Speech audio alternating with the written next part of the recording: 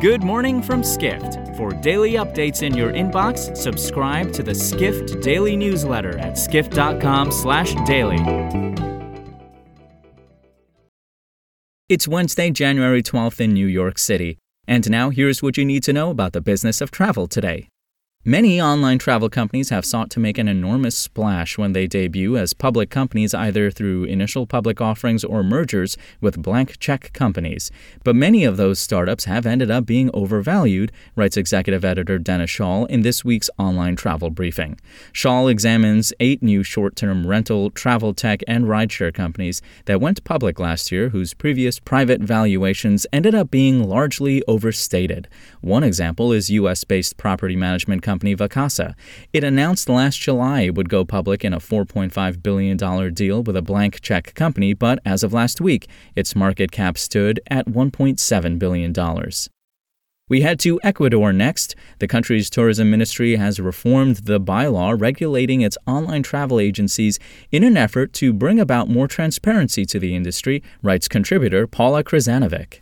The updated bylaw includes new requirements for such companies, a major one being having a physical office, which one official said would help prevent embezzlement.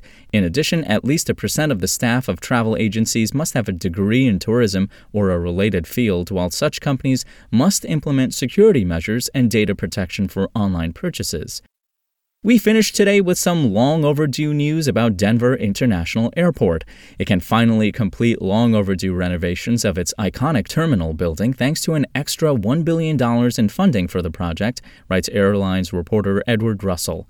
The Denver City Council approved the funds on Monday, which will allow the airport to begin work on the third and final phase of its Great Hall project. Its approval comes at a hefty price tag, more than $2 billion before any additional cost overruns, which will be at least 3 times higher than originally budgeted. However, local officials have said the renovations are needed as the Great Hall project is considered crucial for security and any future growth at the Denver International. The airport, which anticipates recovering to pre-COVID passenger levels this year, is expected to grow as both United Airlines and Southwest Airlines have signed leases for additional gates. For more travel stories and deep dives into the latest trends, head to skift.com. To find these stories and more insight into the business of travel, subscribe to the Skift Daily newsletter at skift.com/daily.